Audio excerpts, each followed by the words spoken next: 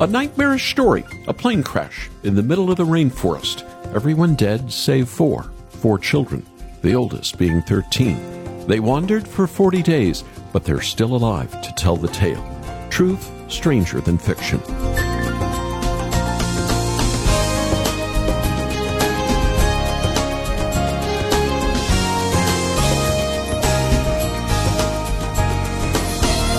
The plane went down in Colombia, in the middle of the rainforest, and the children, members of the Huitoto tribe, were told by their mother, "Get out of here," before she died. She had been alive for 4 days with her children, but couldn't make it. The eldest daughter, 13 years old, Leslie, was charged to care for her siblings. The youngest was just a year old, but they made it.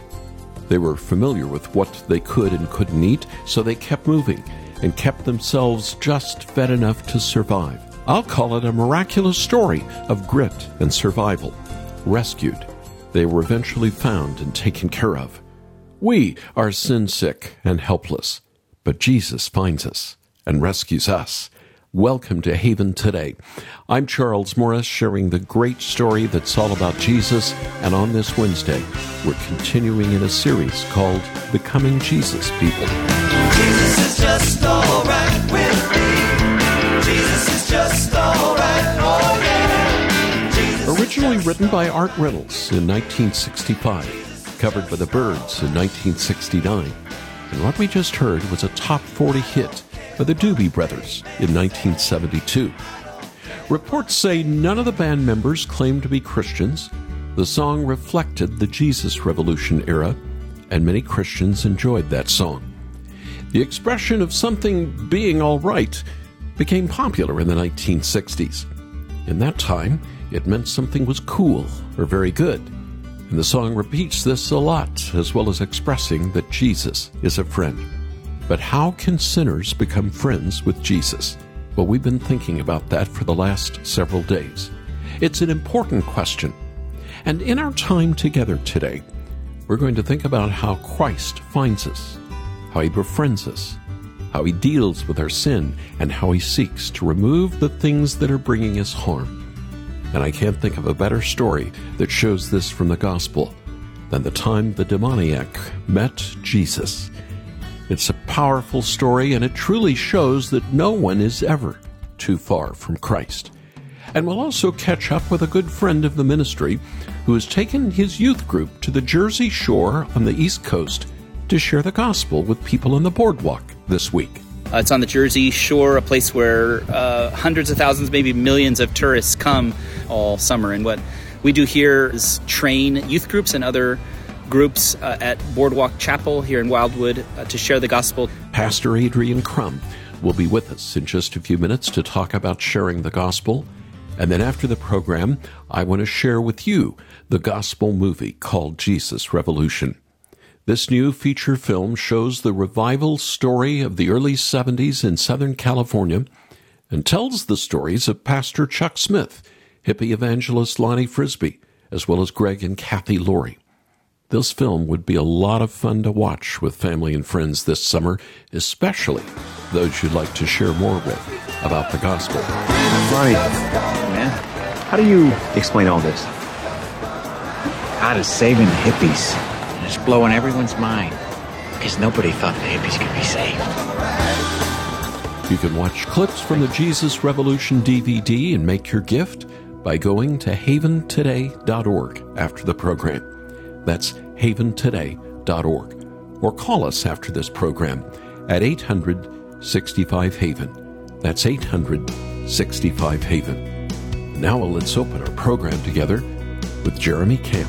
Hope is here, shout the news to everyone. It's a new day, peace has come.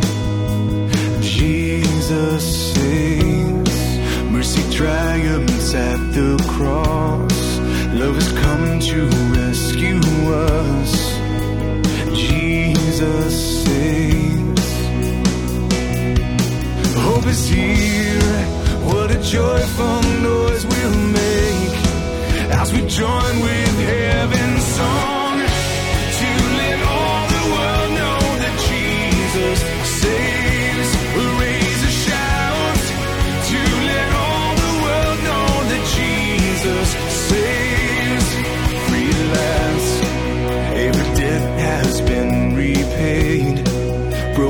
hearts can be remade. Jesus saves. Sing above the storms of life. Sing it through the darkest nights. Jesus saves. Free at last, what a joyful noise we'll make as we join with heaven's song to let all the world know that Jesus saves. Oh, sing it out and shout till the whole world knows His name. Jesus, sing it out and shout, for we will know Your name. Jesus.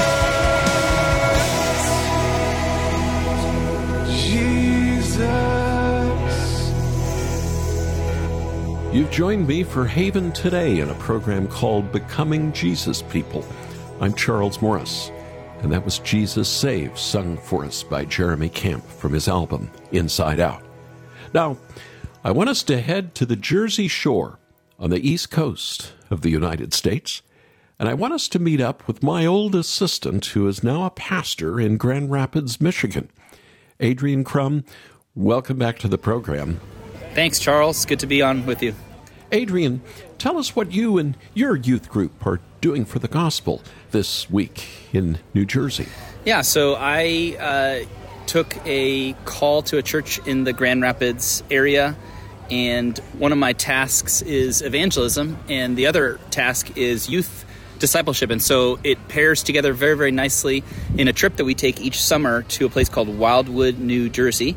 It's on the Jersey Shore, a place where hundreds of thousands, maybe millions of tourists come from the Philly and New Jersey, maybe even New York areas, and vacation all summer. And what we do here in the summers is train youth groups and other groups at Boardwalk Chapel here in Wildwood to share the gospel, to be confident and joyful and humble in going out and having gospel conversations with tourists here on the boardwalk. Adrian, can you tell me what it's like to share the gospel there on the East Coast, on the Jersey Shore?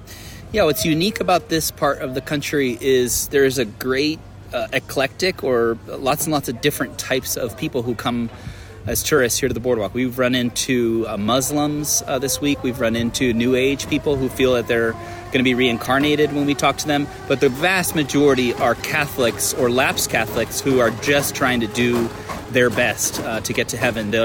My youth group has been very surprised. They said to me yesterday, we've never heard someone say, I'm basically a good person and God should accept me because of what I've done, my good deeds outweighing my bad deeds. But there's a lot of differences on the boardwalk, but very, very good, earnest conversations. And what I'm always surprised by, Charles, is that people want to talk about spiritual things. They desire to get into a deep conversation, sometimes be a little bit argumentative, but they really do want to think about the most important things in the world.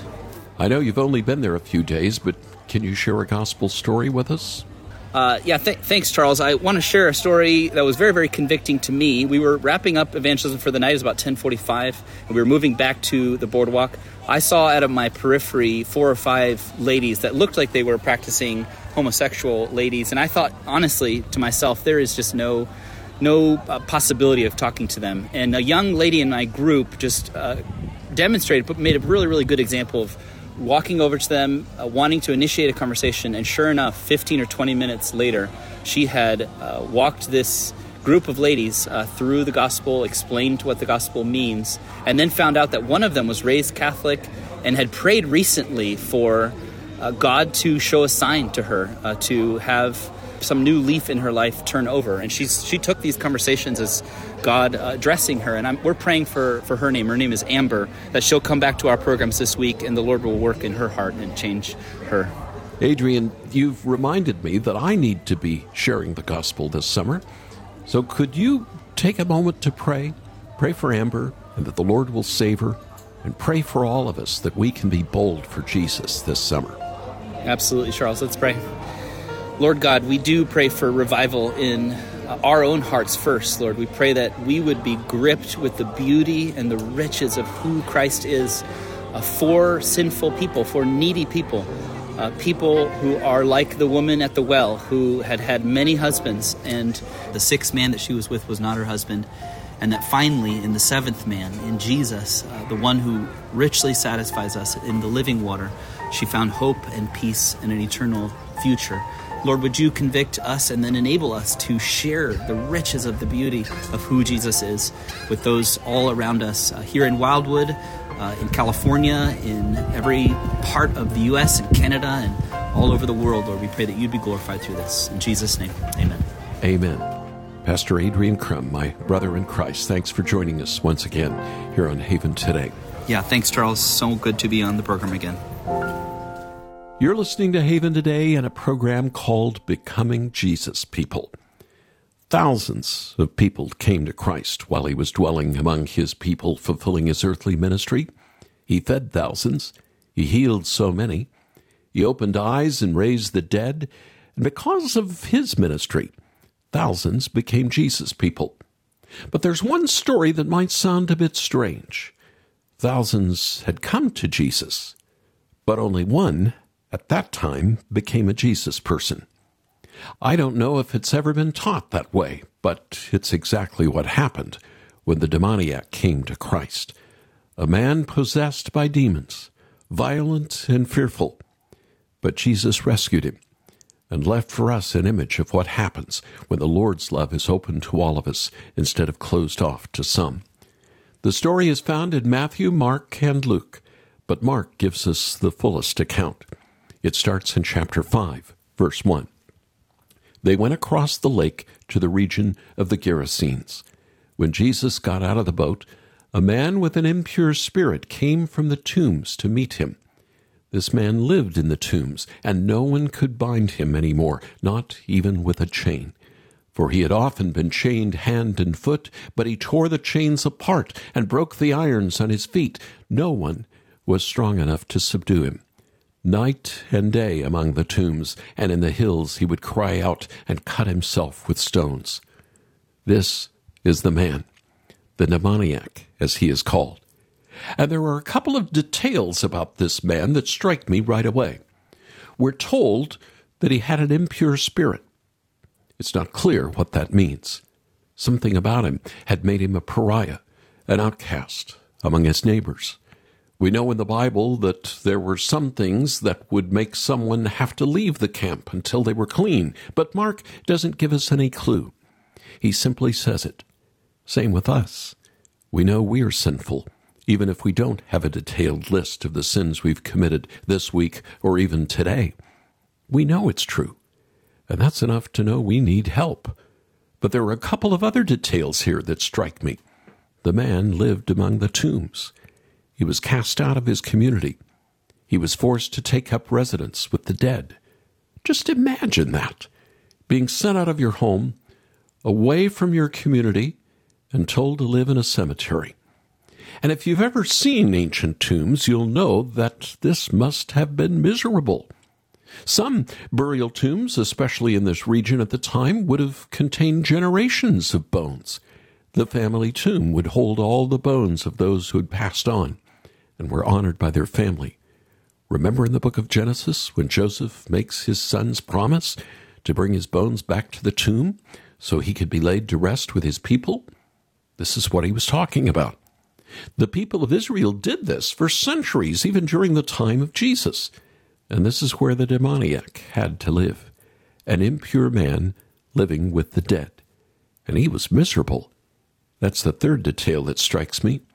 Yes, he was violent. He was prone to aggressive outbursts. But the last line strikes. Every night he would weep and wail and even harm himself because of the state he was in. What a miserable existence. So often we read stories like this, and we immediately jump to the man's sinfulness. But we need to slow down here, because Jesus did not approach him like that. He came to him to help him, and he had compassion on him, and the demoniac knew that. Let me share the rest of the story. When he saw Jesus from a distance, he ran and fell on his knees in front of him. He shouted at the top of his voice, "What do you want with me, Jesus, Son of the Most High God? In God's name, don't torture me." For Jesus had said to him, "Come out of this man, you impure spirit." And then Jesus asked him, "What is your name?"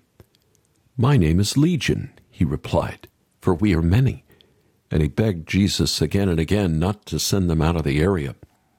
A large herd of pigs was feeding on the nearby hillside. The demons begged Jesus, "Send us among the pigs. Allow us to go into them."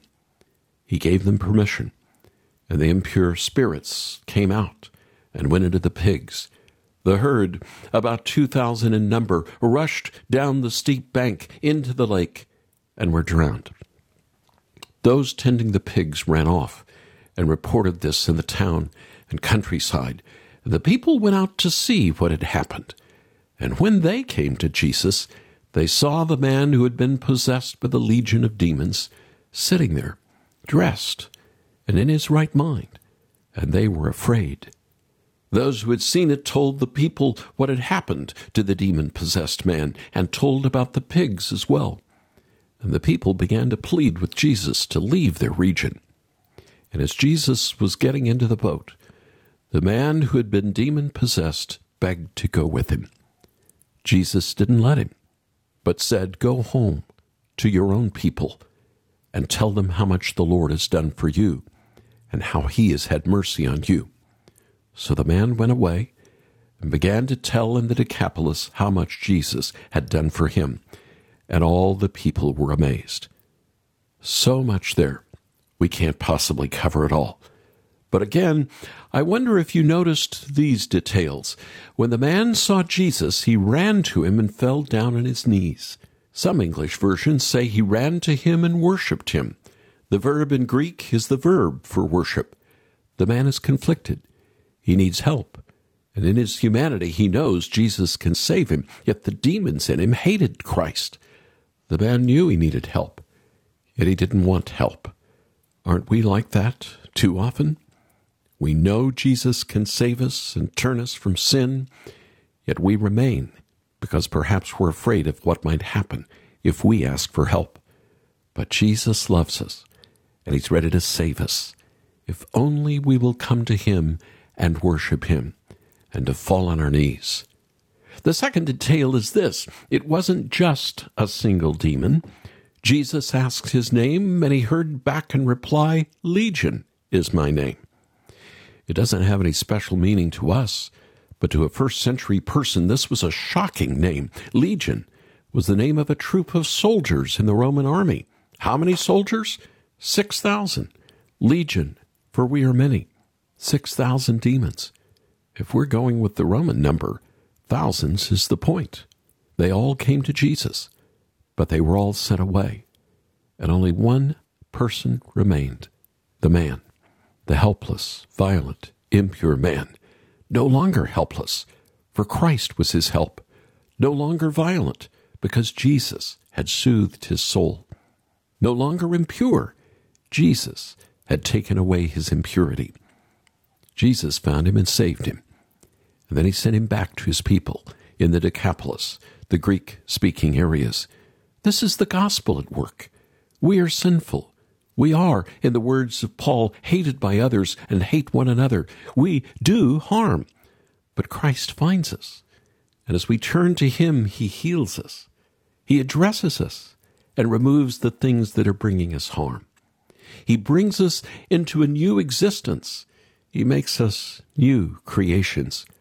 No matter how impure or far off you feel, Christ is greater. Even if you are forced to spend your days among the dead, Jesus has conquered the grave. He will not let you perish. And this is the good news. And this is how we become Jesus people. Swallowed into earth's dark womb, death has triumphed, that's what they say. But try to hold him in the tomb. The Son of Life rose on the third day. Just look, the gates of hell, they're falling, crumbling from the inside out. He's bursting through the walls with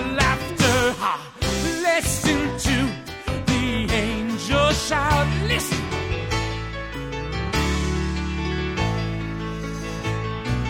It is finished. He has done it. Life conquered death. Jesus Christ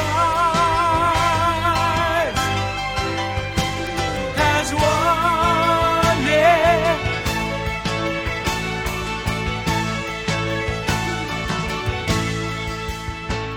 His plan of battle, you know it fooled them all.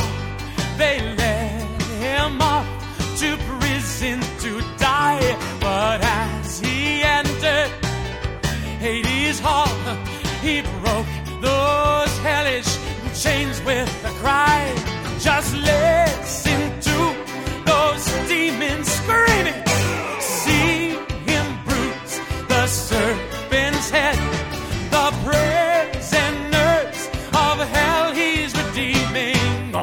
All the power of death is dead.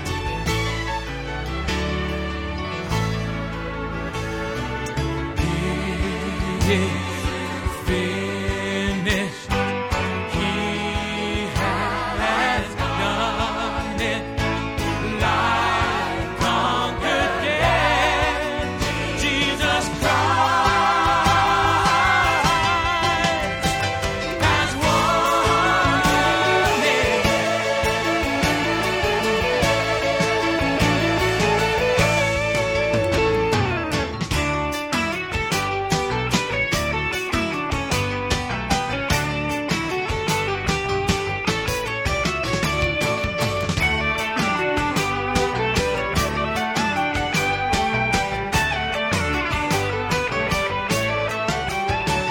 Just look, the gates of hell, they're falling, crumbling from the inside out. He's bursting through the walls with laughter. Ha! Listen to the angels shout. Listen, oh, listen.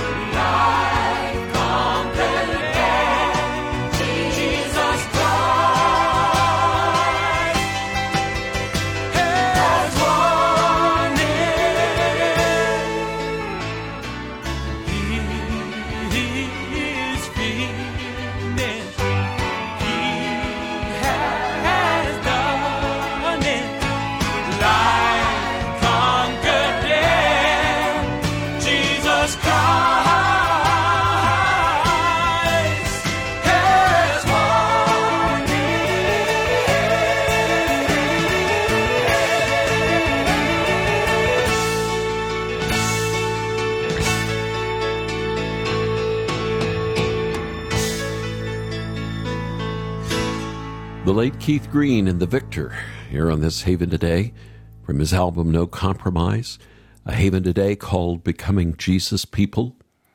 Revival can come at any moment. You never know when the Holy Spirit might move. It happened in the life of the demoniac out of nowhere. It happened on the day of Pentecost and changed the lives of thousands in a single day. And it happened in the 1970s with a movement called the Jesus Revolution. The revival began with young people, most of them hippies, but it spread quickly like revivals do. And soon people from all walks of life came to know Jesus as Savior and Lord. And when you watch the new movie called Jesus Revolution, you'll see this. You'll see how Greg and Kathy Laurie came out of the hippie culture and met Christ. But you'll also see how Pastor Chuck Smith and his Square family grew closer to the Lord because of this revival. Jesus Revolution. It's an inspiring movie. I believe it'll encourage you to keep praying for revival today, first in your own heart, and then in the hearts of those around you. And it could be a great way to share the gospel with people in your life who haven't yet met Jesus. So please, right now, visit our website, Watch some excerpts from the Jesus Revolution DVD. Then make your gift, and we'll get a copy on the way to you right away. Go to haventoday.org. That's haventoday.org. Or call us right now at 800-65-HAVEN, 800-65-HAVEN. And just as we have to go, if you wanted to still get the Chronicles of Narnia radio theater presentation of C.S. Lewis's classic books, we still have that for your gift as well. I'm Charles Morris. Thanks for joining me. Won't you come back again tomorrow, when again together we'll share the great story. It's all about Jesus here on Haven Today. Here for your encouragement and your walk with Jesus. I'm Charles Morris with Haven Ministries, inviting you to anchor your day in God's Word. There comes that time in the history of a nation when a leader must speak, whether it comes after a national tragedy or an important anniversary. When the leader speaks, his or her citizens listen carefully. The prophet Isaiah was sent in order to call the Israelites to repentance, but they wouldn't listen. During this tragic time in the history of his people, God spoke. He spoke through Isaiah, and in chapter 25, we read the words, "The sovereign Lord will wipe away the tears from all faces. He will remove his people's disgrace from the earth." At this pivotal moment, God didn't reject his rebellious people. He spoke a word of reconciliation. Are you listening? The King has spoken and has promised to make all things right. Get daily encouragement with Anchor Devotional. Visit getanchor.com.